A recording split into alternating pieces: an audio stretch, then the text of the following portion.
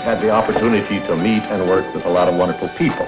I only hope that we never lose sight of one thing, that it was all started by a mouse. Oh, boy, here we go. Are you kidding me? Out of the gates? This is not happening! By the way, what title would you like? Mary Poppins, practically perfect in every way. I ate like a pig! Pumbaa, you are a pig. Oh. I almost forgot. That's why they call me Thumper. They call me Thumper. You're listening to the Magic on a Dollar podcast. Welcome to the Magic on a Dollar podcast. My name is David Dollar. Welcome back. Glad you guys are here. Thank you again for downloading, for subscribing, for listening to the show. Had some great episodes in the last few weeks. We have had some great guests. Of course, Jennifer Kaufman was on a few weeks ago talking about Animal Kingdom. Last week we had on Matt and Susie from the Imagineers podcast, and today I love doing my job. I love doing the job that I do, the Disney travel planning and all of that, and I love talking about Disney stuff, and also in this community, and there's a travel community, a Disney community, so on. It allows me to meet people, just cool people from around all over, and this episode is just the epitome of that because I get to talk to Sarah and Richard from the Skywalking through Neverland podcast. They're like this Star Wars Disney.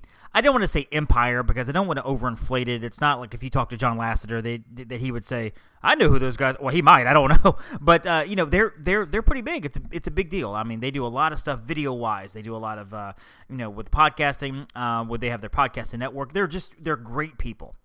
They're very informative. We'll do all their contact stuff later on. You'll find ways to follow them and everything. They're a great follow online, on Twitter, on Facebook, things like that. Great platform. Wonderful, wonderful people. And we're going to talk all about Disneyland. They're also going to kind of give you some fun stories from Galaxy's Edge. This episode, actually, that segment was recorded a few weeks ago, so they had just seen Galaxy's Edge. I think by now they've probably seen it 5 or 6, 10, 25 times. I think at that time they had seen it a couple of times, and so we'll talk a little bit about that as well.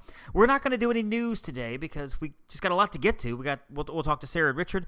I do want to, however, jump right in and talk about Toy Story 4. Do a Toy Story 4 review because it's a big deal. This is kind of the last chapter. This is the last chapter of the Toy Story saga, I believe. I think anything else we might see on Disney Plus, the streaming service. Maybe they'll do a direct-to-TV short or a couple of shorts or a limited series or something like that. I don't think we will see Tom Hanks as Woody unless he comes back as a very limited cameo of some sort. I was thinking, they might do something with the characters, and maybe Tom Hanks or Woody would kind of stick his head in and make an appearance, do a few lines here and there, whatever. Not to spoil anything in Toy Story 4 if you haven't seen it, but just because I know that Tom Hanks has said he's done with the character. I think Tim Allen is kind of done with Buzz Lightyear as well. Tim might come back. I don't know. Don't know what the future holds. I think if a story is presented to the characters, I think they probably would come back. But, of course, Don Rickles, he passed away sometime last year, and his family has said they did not want somebody else to do his lines. They wanted to figure out a way to have his lines come from Don Rickles. And so they went back into the archives. Pixar went back into the archives, found cut footage, found footage that was left out, lines that were done in rehearsals and practices, and used those for this Toy Story 4 film. Which Potato Head does not have a ton of lines as it is, so I don't know how hard the process was. But he is in there. But I can't see them doing that over and over and over for another set of films. I don't know. Toy Story 4 opens up with Buzz Lightyear rescuing RC from a storm drain. This is happening back when they're in Andy's room, back when they're all Andy's toys. And RC is in trouble. He's in a storm drain outside. It's monstooning outside. It's raining.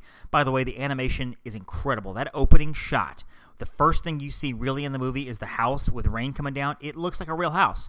You look like you're wondering if you're watching a commercial before the movie starts. It looks so amazing watching that footage versus anything that's in the first Toy Story. You can see how far we've come in 25 years. It is unreal how incredible that looks. And that's not to say that it looked bad in 1995. I was blown away in 95, but now it's just like, oh my goodness. So the movie opens up. And by the way, this review will be a spoiler-free review. I'm going to touch on a few things here and there, but I'm not going to spoil the main part of the movie for you. I'm not going to give you the big plot points, and I'm not going to give you the surprises and things like that. But So the movie opens up. RC's in danger. They go out to rescue RC, and they rescue RC. Bo Peep, however, is taken away in a giveaway. Somebody comes up to get Bo Peep because Molly, the youngest daughter, is giving her away. And so that's where they lose Bo Peep. And if you watch Toy Story 3, Woody actually talks about how they lost some friends along the way. Sketch, the Etch a Sketch. They lost Wheezy, and they mentioned Bo Peep. And there's this fun little musical thing right behind it, kind of a very sentimental music. And it makes me wonder if maybe they had Toy Story 4 on the brain, thinking maybe we'll do something with Bo Peep later. Let's kind of make this a special something. I don't know. So we skip ahead now. They're all in Bonnie's room. And Bonnie has created a toy for herself called Forky. And that's a little spork guy you see. A lot of people are kind of worried about Forky. They're wondering, this thing looks stupid. Why would they create this character? That's a dumb character. The movie explains why Forky is so important. I didn't have a worry about it. I really wasn't worried about it. I thought it was fun. But I know a lot of people were just like, that's a goofy-looking character. Why would they use that? There's a reason Forky was created. It's a great reason. This movie really centers a lot more around the child, the owner of the toys, than all the other three movies do. Well, Andy was there. Andy was a big part of the movies. He wasn't the main focus of the story itself. Bonnie is a big part of the story, being around Bonnie. So Forky is created. Family goes on a road trip, and Forky gets lost. Forky's having a problem because he's a spork. He thinks he's trash. He's not a toy. He doesn't even understand what a toy is. He is a spork. He's a fork. He's trash. Eats me for soup and throw him away. Woody's trying to convince him, hey, you're Bonnie's toy. You're the most important thing in Bonnie's life. Crazy things happen. They get to a carnival, and just everything goes crazy. Some people get lost. Some toys get lost. There's a rescue mission, things like that. New characters are introduced. You get Bunny and Ducky, which is the Key and Peele characters, which those guys are hilarious. You have Gabby Gabby, who is a doll voiced by Christina Hendricks, and her henchmen, Bensons, who are like ventriloquist dummies, which are pretty creepy, by the way. I like Gabby Gabby as a character. I really do, and I like Bensons. They're very effective. And you have a few other characters thrown in there as well. As you've seen in the trailers, Bo Peep makes a reappearance. So she comes back. She explains where she's been. Some crazy things have happened there. And all in all, it leads to a very sentimental ending, which is a little divisive. I know people who hate the ending. I know people who love the ending. I'm very satisfied with the ending. And of course, one of the main characters that's been introduced in the actual movie itself is Duke Kaboom. That is Keanu Reeves, and he plays a stuntman toy from Canada. Just a great character. Keanu Reeves is in this Keanu-sense, as we're calling it, with the Netflix show All Means Be My Baby. He's in that movie, and he's great. Of course, he's got Bill and Ted coming up. He just came out with John Wick 3, which is phenomenal. And so he's in this midst of this revival as a person. I mean, people are seeing him now as an American treasure, which he kind of is. So he is wonderful in this as well. He plays a decent role. He doesn't play like a main starring role in this. And this movie is really all about Woody. I think this is kind of Woody's film. Buzz Lightyear's there. Of course, the other characters are there, but this movie really centers around Woody and his sense of just loss, moving on, what to do, blah, blah, blah. Okay, so let me tell you what I think about the movie itself. First of all, it's beautiful. It is a beautifully drawn movie. It's just animated gorgeously. The characters are all fantastic. The voiceovers are all fantastic.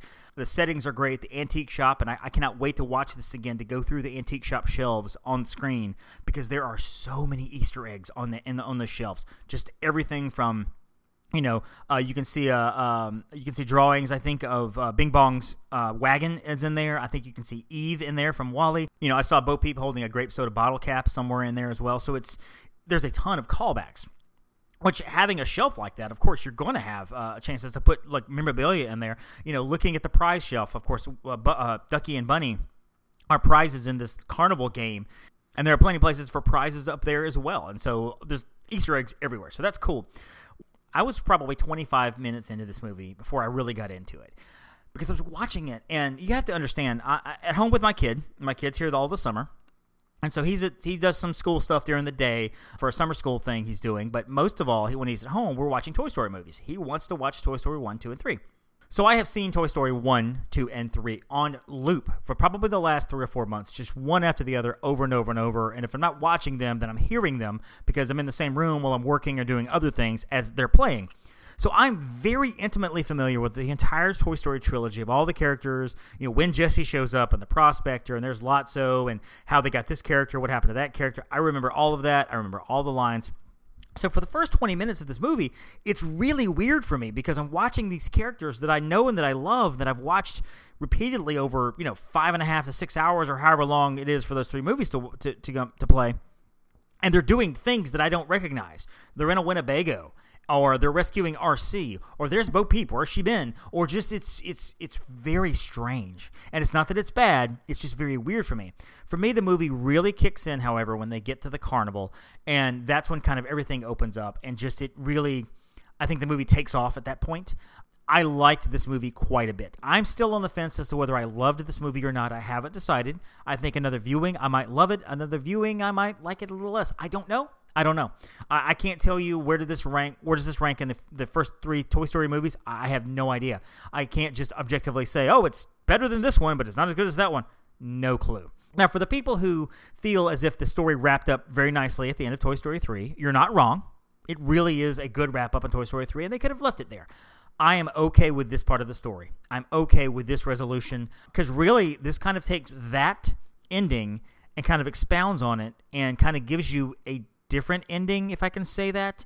My wife, Stephanie, did not like the ending. She did not like the way it ended.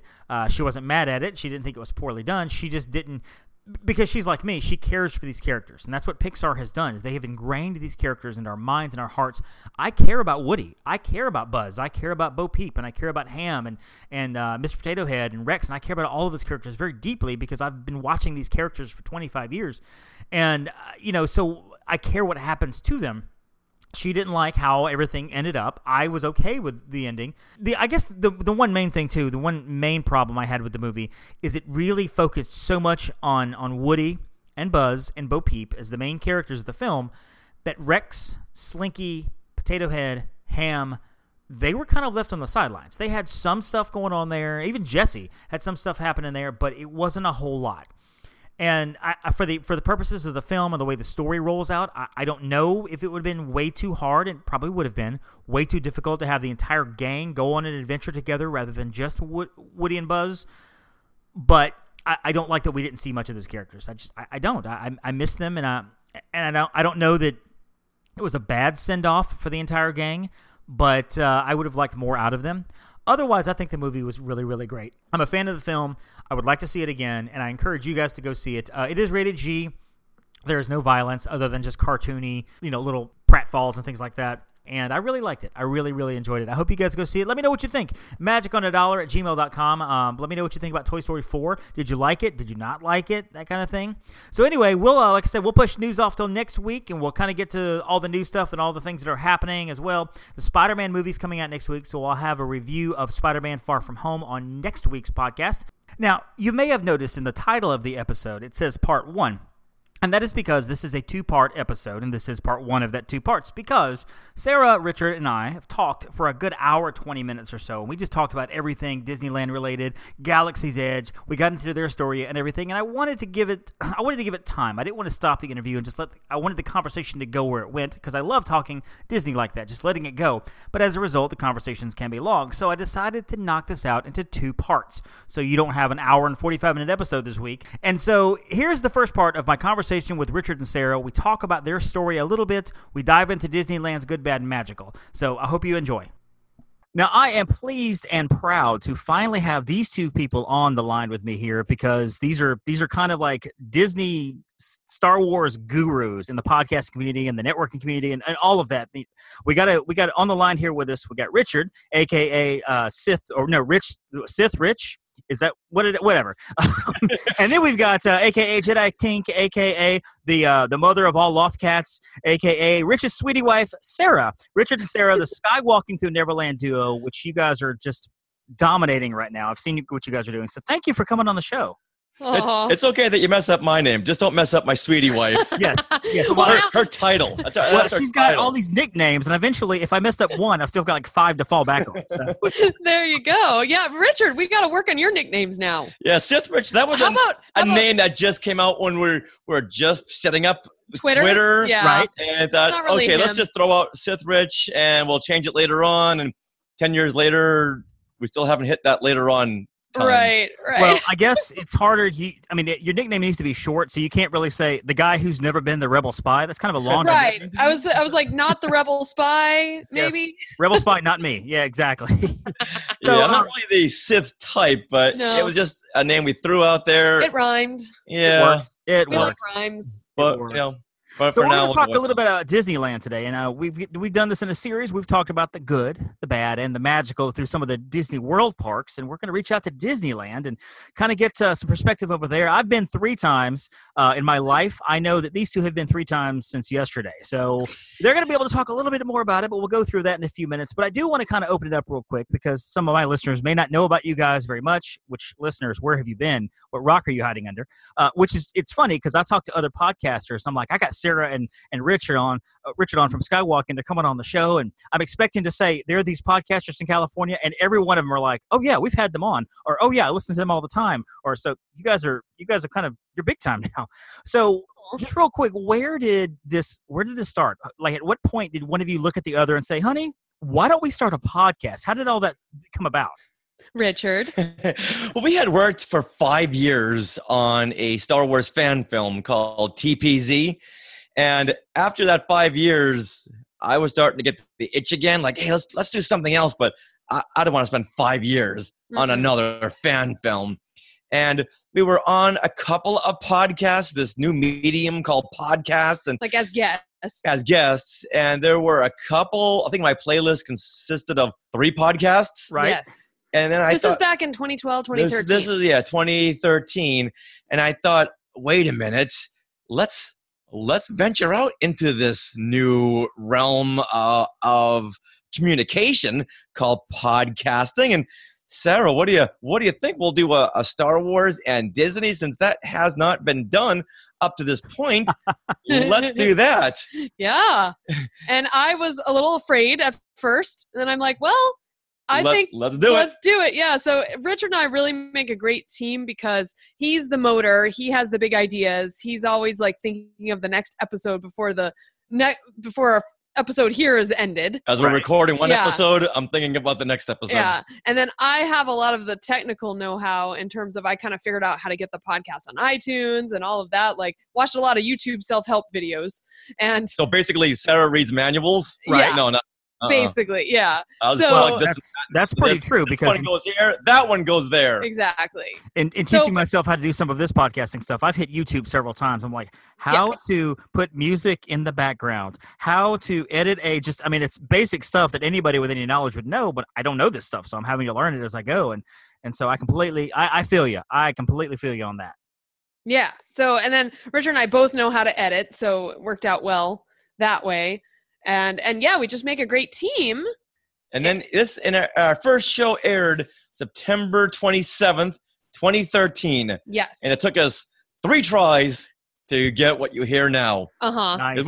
We're perfectionists. We feel that if someone's going to tune into the show, then we're going to give them the best show possible. Right. And we're going to polish all the edges as much as possible. We don't want it to sound like something that has been worked on. There's a couple of flaws in there, which goes well with this new medium. Mm-hmm. But we're still going to make it so where all the ums and ahs and all those little annoying sounds are edited out so a conversation can flow. Right. So the first time we recorded we listened back and we said, no, not at all.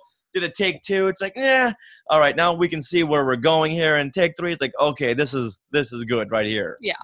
This is fun. And then you listen back now and it's like, oh. Yeah. Yeah, I was going to ask you, do you ever go back and listen to those first couple of episodes and just...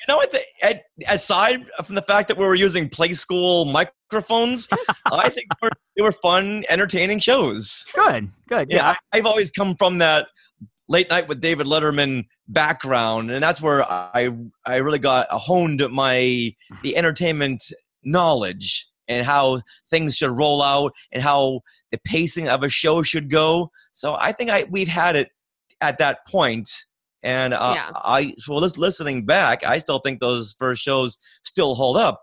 I mean, after all, that's the show where we talk about our meeting with J.J. Abrams. Yeah. Right. Well, there's go wrong for an episode like that. A lot of things you can't teach when it comes to podcasting in terms of pacing and flow, and when you're talking to somebody else on the phone or on Skype or wherever you're interviewing, how to kind of get those conversations going and keep it going. And and I'm sure that not every single guest has been perfect, so I'm sure there's been a few spots where you've kind of had to keep it going, and those are things you just can't teach, and you guys have done it really, really well. And I have to say congratulations to you guys, because you got your own podcasting network now. Was it Skywalking Network, I believe? Yes. So that's rolling as well, and you guys are getting invitations to Galaxy's Edge all the time, and listening to the episode. By the way, episode 251 is a great walkthrough of Galaxy's Edge, and the reason I like it so much is because I've had my share of listening to Disney press conferences, and Iger gets up there, and Kennedy gets up there, and whoever else gets up there, and they talk about the great things of Galaxy's Edge, and this, and they're reciting off a teleprompter, or they're reading something that was scripted for us, and you guys have the fans' perspective. So when you guys are like walking through, and I didn't even see the Millennium Falcon because I was so busy looking at something else, I look up and there it was. And it's a great episode in terms of seeing the park through your eyes. So you guys did a really good job with that. Just want you to know that. Well, thank you very much. And as we're going along, we're making notes. Right. Because if we didn't, we would forget everything, because that whole first night was just a whirlwind, because we've been waiting for this. Well, I've been waiting for a Star Wars amusement park since George Lucas talked about it in the 70s. Wow. That's when he said, I would love to have an amusement park. It's like, George, let's do this. Right. He didn't return my phone calls. Thank you, George. Yeah. Then when it was announced at D23 Expo in 2015. We were actually in the room when he made that announcement, and we stood to our feet and started cheering and clapping, and it was just crazy. If you go to the video, I believe on the Disney Parks blog, and you watch that video, I believe you can hear us in the front row yelling and screaming. That's awesome. Yeah, we were at, and I don't remember which celebration it was. It was the one a few years ago, and we heard George Lucas speak and John Williams do his thing or whatever. And it's I don't think the people who don't care for Star Wars that much, which I don't understand those people at all, but I don't think that they quite understand exactly what it's like being in a room full of Star Wars enthusiasts who cheer and laugh and just have a great time. And I actually got to think at Celebration in Orlando, I know that we got to ride, I believe, Star Tours with you guys, and it was unbelievable because the whole ride was full of Star Wars freaks, and everybody's just screaming and yelling, and it was one of the best rides I've ever been on, because everybody in that little carriage, everybody on the flight to Endor was loving it, was just going crazy, and that was wonderful. I love that. Was fantastic, because the Rebel Spy was not me. Not one me. Day. I can't get Rebel Spy on either coast. Sarah has been Rebel Spy 8.5 times. Yep. Wow, that's hilarious. At the half, I'm assuming the camera was halfway on you, or it was me and my co-host Trisha Barr from Fangirls Going Rogue. Right. It was on our boobs. We're not sure how that happened, but yeah, you're not sure how that happened. Come on. What you had was an 18-year-old operating the camera going, "Oh, hot chicks." So basically, yeah, he may have gotten written up for that. But we'll talk a little bit more Galaxy's Edge towards the end of the episode. But let's get to Disneyland itself. And what we want to do is we're going to run through each land, kind of quickly. I say quickly. We'll let the conversation go where it goes. But I'll talk about each land. And what I want to do is I want to kind of bring up a good, a bad, and a magical in each land. What we really like about it, something maybe we could change, didn't have to be that negative, and something that's just so magical about that particular area. And we'll just kick it off here with Main Street USA. And of course, the Main Street USA has the railroad, you have the carriage, the fire engines are there, the streetcars are there, the gallery is there, the little opera house, and of course, great moments with Mr. Lincoln. And for me, and I'll knock out all three of these. For me, the good is that I love Great Moments with Mr. Lincoln is still there. It's an old attraction from the World's Fair, and they still have that audio animatronic going. It still looks cool. It really does look cool. History comes alive in that, and it's just cool to have that. For the bad, I think the Main Street vehicles are sometimes hard to get onto. We tried that a couple of times. We got on it once, and sometimes they're just very hard to track down. And in terms of being magical, Walt's apartment is right there by the fire station. I got to do the walking in Walt's footsteps and see the apartment in May, and it was incredible. It was just so like being right there in that little apartment, knowing that's where he and Lillian slept, and the grandkids played there, and a lot of the artifacts that are in there are his. I mean, some things have been replicated to indicate what the apartment probably looked like, but some things in there are actually. Like his waffle iron is in there, or grilled cheese iron is in there with scrapes and everything from where he scraped the cheese off of the tray, and you can see it, and it's so cool. So wow. What about you guys? So for Main Street, I would have to say the train is pretty awesome. It is. The fact that you can, ride it. And then for a while there, you could get glimpses of Galaxy's Edge as it was being built. So we would ride it just for that. Right. And then the bad. You think about that. Yes. I'm going to say for my good, it's a snapshot of 1955. Yes. Ooh. Yes. You go under the bridge, under the railroad, and now you're in 1955, just as Walt imagined it, because you see the Main Street hub at the front end. I know there's two hubs, but this is the hub at the beginning. And as you're looking down Main Street, it looks like something you would see 5 decades ago, 6 decades ago now. Wow. Right. Or And even you see, in Marceline, like you'd see in Marceline, Missouri, because that's kind of what it's modeled after. So yeah. Awesome. And I'm so glad they never have updated the architecture and the structures of Main Street. And I know we see Starbucks, which kind of takes you out of things. Right. But other than that, you see the castle at the end, the refurbished castle at the end of Main Street. I think that counts as my good and magical. Yeah, and if you don't have anything bad, that's okay. We can, don't. No, I get bad. I get bad. And the bad thing is you get a lot of people who see a moment and they'll stop and take a picture. It's like, can you look behind you to make sure you're not going to get trampled? Because I can't tell you how many times we've knocked into people, or sometimes they're even parents with their kids. You don't stop right in the middle of me. I know you want to get that great picture, but there's people behind you, and the person in the back of me is hitting me. It's like a 10-car collision because someone wants to stop and send out a tweet. Right. Pictures you can understand, but come on. So your Twitter will work right over there just as well as it will work right here. Come on. Or if you're going to stop and take a picture, it's great. There's a lot of fantastic moments, but at least look behind you. Make sure there's no one who's going to slam into you. Or slow down as you're walking and kind of come to a slow stop versus just suddenly stopping. I'm like, slow down a little bit and kind of ease to a stop, and it lets me know, okay, you're stopping for a picture. Let me go around. The same people who stop right in the middle of a doorway. Right. With like a family of 10 stop right in the middle of a doorway so they can have a discussion about what size candy apple they should get. Can you do that anywhere else aside from being a fire hazard? Look around you. People are trying to squeeze by you. Does that tell you something? Right. But I know that's one of those never-ending battles. and I've taken pictures of these people just so I can post it and then say, what's wrong with this picture? And everyone else comments, why are they stopping right in the middle of a doorway? And editorial. Sarah, do you have anything else on Main Street? Yeah. So for my bad, it's a good and a bad, and that is the Main Street, like Marceline's confectionery, or the food basically. Right. So you have the ice cream parlor, Gibson ice cream parlor. That's bad? Well, it's bad because it's tempting, and I want it, and I shouldn't have it.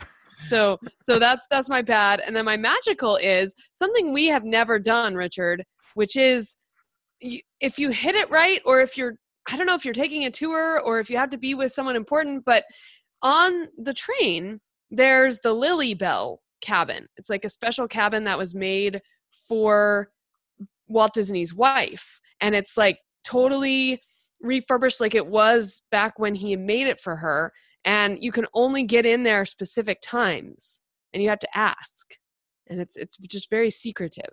So I've never been on this. Secretive until now. Well, yeah. So that's something to look forward to. Magical. That's good. That's something I will have to do next time I go, which might be a couple of years, but I only get us too, like tomorrow. Yeah. For you, it might be a couple of hours. Sure. Sorry. All right, walking down Main Street, let's kind of cut over to Tomorrowland. Tomorrowland, of course, we're going to find the Nemo Submarine Voyage. The monorail goes in through there. Autopia, the railroad, the launch bay, Space Mountain, Star Tours, the Astro Orbiter, and the Astro Blasters. Y'all go ahead and open up and talk about Tomorrowland. Okay, so for my good in Tomorrowland, I'm going to say Space Mountain attraction, but specifically Hyperspace Mountain. Yes. It's the Star Wars layover of Space Mountain, and all of a sudden, instead of just being out in space and going really fast around and around, all of a sudden you're in a space battle, and there's Star Destroyers, and there's TIE fighters chasing you and shooting at you, and you're part of the rebellion. So I think that's good. I think that's really fun. Now, Richard, I pretty much echo that. Yeah. It's the first opportunity to go on a Star Wars ride, and that's Star Tours.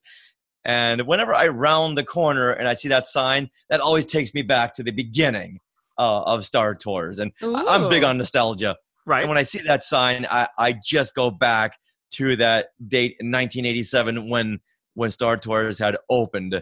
And that's, once again, it's a good and magical Yeah, I was moment. going to say, Star Tours is my magical. Yes. Yeah, it's a great ride. I was lucky enough that when I went, the first time I went to Disneyland was 2011, and my wife at the time was pregnant with our first child, and we went through Star Tours, and they were opening it up only to pass holders. Well, I was a Disney World pass holder, not a Disneyland pass holder, but I talked to just the right cast member, and she was kind of like, give me the side eye, and then she goes, come on in. So I got to ride, for the pass holder preview of the Adventures Continue, Star Tours 2.0 or whatever they call it, and I was just over the moon. It was incredible. For me, for good, I love the Astro Orbiter that's there because I have to compare it to the Astro Orbiter that is at Disney World, which is a horrible queue system of corrals and an elevator, another corral, you get on the ride, you have to go back down there. It's terrible. Whereas the Orbiter at Disneyland, you just go in a big circle in the line, and that's it. And it's wonderful. It is so easy to get on, so easy to get off. I love it. If I had to throw a bat out there, I probably would say I wish that Star Tours was located at Galaxy's Edge. And I know that you had talked about how it's kind of your first entrance into Batuu. But you do have to walk across the park to get to Galaxy's Edge. So I kind of wish there was a way to move that over to Galaxy's Edge and have it all one big star complete. But for the magical, I love the monorail. I do. And again, I'm comparing this to Disney World. We can't ride in the front anymore due to a tragic accident that happened several years ago. And they just haven't changed their policies anymore again. And I love being able to ride in the front of the monorail. I've done it a couple of times. You sometimes have to wait a while to find it open. But it's so cool riding in the front of the monorail. It's just a magical thing for me because I never get to do it. And it's really neat. It's really neat. Tomorrow, Sarah, when we're at Disneyland, in a few hours, we'll have to do that ourselves. Now, have you guys done I'm assuming you've done the front of the monorail, or? I have when I was a kid at Walt Disney World. Well, I think I was 7. The system it works now, basically, and it may work the same, it may not, I don't know, but essentially you just have to wait for somebody to get out. So when the monorail train comes up, if you're standing there waiting, they put you in a little special line to get in the front of the monorail, and you just have to wait for somebody to get off on that station. And when they do, you get on in. You may be waiting 3 or 4 or 5 cars. You may get lucky to have the first car come up, but you just wait there until somebody gets out, and you can get in. And it was wonderful. It was great. Now, what if we used your name? Could we get to the front? You can try that. Try that. Yes. Good friends with David Dollar. Yes, go ahead and try that. Who? And just just say, hey, I'm good friends with the Skywalking people. And they'll be like, Skywalking through Neverland, come on in. So, that's all you have to do. That's what I do at Disney World. It works just like a charm. But wow. Breaking, Why did you know about this? Breaking schedule. I have to ask this question before I forget this question. How cool is it to see your podcasting shirts on fans as you're walking through the park? Like, not at a meetup or anything like that. I know you mentioned that on your episode, but like just seeing people wearing the shirts, and you're like, and maybe they don't even see you. They just happen to be wearing the merchandise of the shirts. How cool is that to see? You're like, that's my show. That's my show they're wearing. On a scale of 1 to 10, 1 billion. That's awesome. It's one of those, wow, you've made it to some certain level when you see someone wearing your branding on their shirt. And it's it's because it validates your work. Right. And your efforts that someone not only listens to the show, but they go so far as to want to wear the logo on their shirt while at Galaxy's Edge. And to us, that speaks volumes. Well, and they had to go and purchase the shirt as well. I mean maybe some were gifted, maybe some were given, but most of them probably had to go on in line and spend their money to buy that shirt. And I just think that's super cool. Goals, #goals for the Magic of Disneyland. And when we do see them, we'll go over, we'll give them some buttons, we'll give them swag. Oh, yeah. We'll give them a ride home, whatever they want. That's awesome. If anyone recognizes us in the parks, we always have buttons on us. That's good. That's a good idea. That's cool. That's really cool. We were going down the escalator not too long ago, and someone turned around and said, "Are you skywalking through Neverland?" Yeah. What? You weren't even looking at us. He said, "Oh, I heard your voices." Yeah. That is so funny. See, I would be like the worst person in the world for that to happen to, because are you David Dollar with the Magic of $1 podcast? I would follow that person around all day. Hey, what's your favorite episode? What do you think I should do better? You're like, you really like me, don't you? Here, let me buy your shirt. buy some Don't dinner. get us wrong. We still do that. Oh, okay. Well, good. Good. I don't feel alone. Yeah, we feel like we gotta poll the public when we're out there. We gotta do some research. Right. Yeah. That's hilarious. Listener research, and that's how you get to where you are, because you listen to the listeners. Right. We'd always love to hear what they love and what they want to hear more of. So let's walk on down to Mickey's Toontown. Wait a minute. Yes. My magical. Oh, I do that every single time to every guest I have on. I'm like, let's go to the next land, and somebody goes, I haven't given my thoughts yet. So, even though I gave my good and magical moment to Star Tours, you know what? For magical, I'm going to say getting Wookiee hugs. Getting Wookiee hugs at Launch Bay at the Chewbacca meet and greet. Yeah. Right?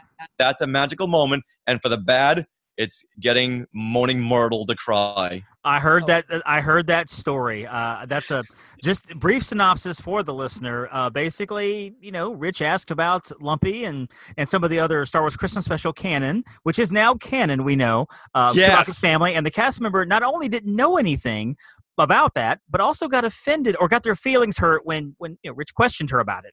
And so much so that she went and told her lead. Yes, you got a talking to from another cast member. Please don't raise your voice, which I thought, I laughed. I LOL'd for real. Listen, I thought it was really funny. And we weren't admonishing or talking down. We're like, hey, the holiday special characters are canon because they're in the books. Oh, we don't recognize those characters. Uh-oh. And then she walked off. It's like, right.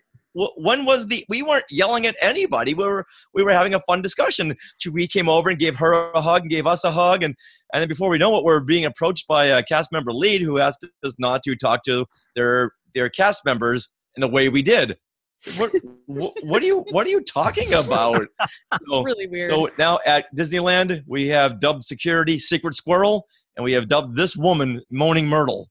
I feel like it would have been so easy for her simply to say, they may be canon, but we've really not been asked to not mention those characters, so that's all I can do. And I feel like that would have been it, and you would have had a laugh about it and gone on. But yeah, that was a little much because you're like me, you're loud automatically. So yeah. I'm sorry that you took it that way. I'm talking to you loudly because I'm a loud talker. My whispering is normal voices. Sorry. And then it's put a damper on the next part of the day. Yeah. It's like we didn't want to make anyone feel bad or have her go off and have her feelings hurt, but we still don't understand what it was that led to this. And the worst thing would be for the lead and the cast member to get together later going, were those the Skywalking people? I thought that was so nice on the radio, but now I listen to their podcast and they're so friendly, but now they're not. So No, we got the Juice Cast movie show. Yes. So if there's any problems, go see them. Yes, yeah, we'll take care of it. Sure. Walking over to Mickey's Toontown, which is an area that I happen to love, by the way. You got Goofy's Playhouse, Donald's Boats there, the Gadget Go Coaster, the Roger Rabbit. You've got the Disneyland Railroad, of course, stopping there, which I think that one of the good things about this is I love that the railroad stops there. There's so many stops, like 4 stops at the at Disneyland. It's really in each part of the park. We have 3 at Disney World, and I hate to keep comparing because Disney World is my home and I love it, but we only have 3 stops. You guys have 4. And I think that's fantastic. I magically, for me, I love the Roger Rabbit ride. I love that Roger Rabbit is in the parks, and sometimes he's out and about. I think I've seen pictures of the character walking around, and I love the fact that it's there. I love the fact that you have that, and that you have a Toontown altogether, because we don't have ours anymore. We have a Storybook Circus, which I do love as well. Many good things about Storybook Circus, but we have we don't have a Toontown like we had before, and you have a you have a Roger Rabbit, which I think is fantastic. If I had to give a bad, it probably would be the Gadget Go Coaster, only because the line is always so long. Every time I go, the line is very long. And I'm like, it's a really simple, tiny ride. I know it's just a kid's ride and all, but come on, people, get out of line. Let me ride this thing. So, yeah. I would say the good for me is that when it's time for Mickey's Halloween party, they open up Toontown for the annual pass holders to come on in and get candy early. Yes. Nice. For me, that is the good, and this is the part of the park we hardly ever go to. Exactly, except for Mickey's Halloween party. Yes. And my good would be the Disney runs. So when we're on a Disney run, you start outside of the Disney parks, and then you go kind of backstage, and then the very first time you enter the Disney park, well, I guess beyond Main Street, but but after you root us backstage for a while, all of a sudden you're rooted back into Disneyland and you're in Toontown, and it's like a really fun moment, and the sun is just rising, and then if you need to go to the bathroom, there's a bathroom right there. Right. That's not a porta potty. Sarah knows where all the bathrooms are at Disneyland. I understand that completely. Galaxy's Edge too. But yeah, so that's my magical and good of Toontown. And other than that, we don't really spend much time back there. No, see, that's the bad part. You need to go more often. For magical, I would just say that it's so much fun to see all the little kids, the toddlers, and the preschoolers having the time of their lives in there. That's very magical because everything is geared toward their size. Right. Once in a while, I get a cast member saying, "Sir, could you please get off that? Because 4 kids want to sit there instead." Well, one thing I loved about this too, and I'll throw something else in there too, is the Donald's boat has a second story to it. So you walk up the stairs and you have this great view of the whole of Toontown from that second story. It's great for pictures. You can see everything from there. You see the train station over there. You see the rides. Just, you get a spectrum of what Toontown looks like from the top of that boat. And it's a really cool picture opportunity. It's a really cool, just a good visual. I was there when I was there in May, one of the days we went to Disneyland, I probably stood up there for 15 minutes just looking at everything from that perspective. So I definitely, since you guys don't go there very often, I definitely recommend going up there and just kind of looking at everything. It's great to see Toontown as a whole, just in one visual as you're standing there kind of looking around. I think that's a really cool shot. And once again, I like the fact that there's a place for the little kids to go. Yep. However, when it was rumored that Toontown was going to be mowed over for Galaxy's Edge, I was like, okay. We were cool with that. Give me a shovel. Give me a shovel and a rake, and I'll get to work. Well, I would imagine that'll be the first place to go when they do something else, because eventually they will add something else to the park. They'll have to. And I don't know how much room they have left, to keep expanding. And so at some point they're going to have to start making some choices of, do we get rid of this for that? What do we do? I don't know. Could get rid of the city of Garden Grove and build that way. Right. That's true. That's true. Okay. All right. We're game for that too. You know what? Once again, give me a bulldozer and I'll get to work. Do it for free. Just have the enjoyment and give us some free tickets. There you go. And I apologize to all of our Garden Grove citizens and listeners. We'll edit that out. Yeah, there you go. We'll just beep out the Garden Grove part. So. Okay. Walking up to Fantasyland. Of course, that's where there's a whole lot of rides in Fantasyland. You got Pinocchio, Snow White, the Boutique, Sleeping Beauty's Castle Walkthrough, the Carousel, Casey Jr., Dumbo, Mr. Toad, Peter Pan, Mad Tea Party, Alice. Pixie Hollow is there. Matterhorn bobsleds, can't talk. Storybook Land, Canal Boats. It's a Small World. Fantasyland Theater is there. This massive area of Fantasyland. What do you guys think about Fantasyland? Oh, so much good stuff here. It's fantastical.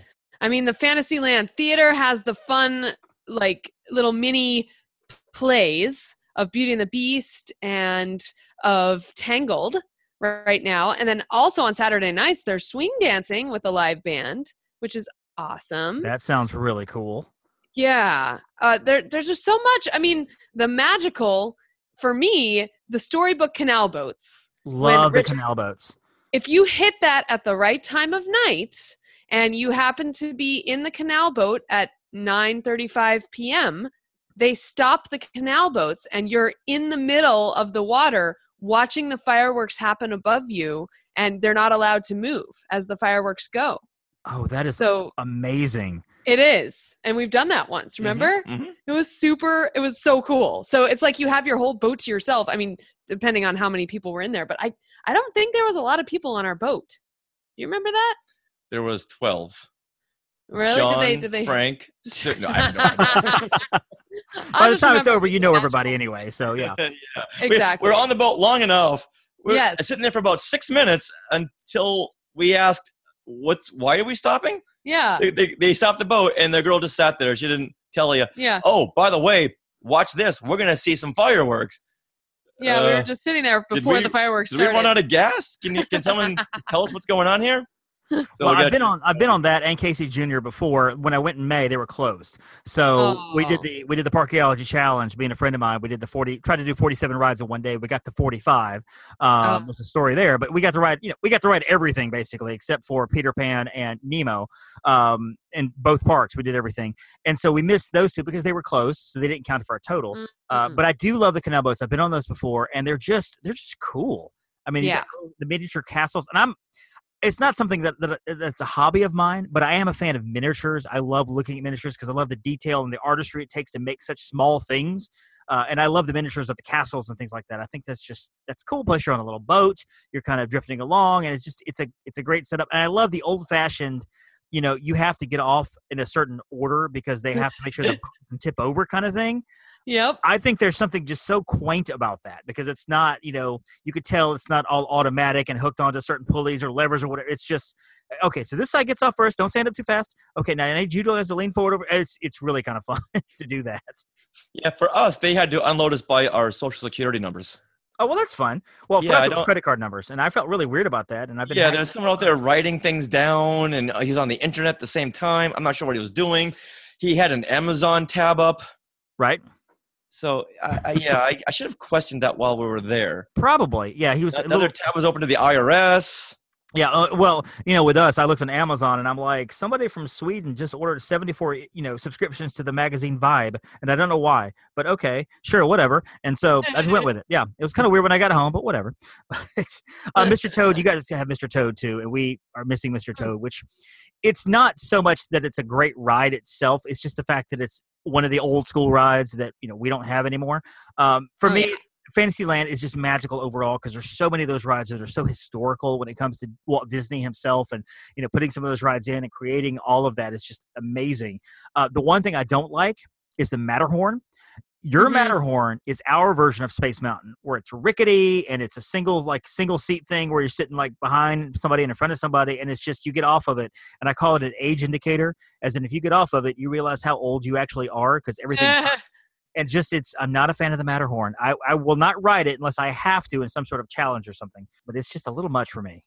Yeah, same. The Matterhorn is our bad because, I don't have a bad back at all. I'm pretty healthy, but my back always hurts if I get off that ride. So that's one of two rides we always avoid at Disneyland. Yeah. What's the other one? Are you allowed to say?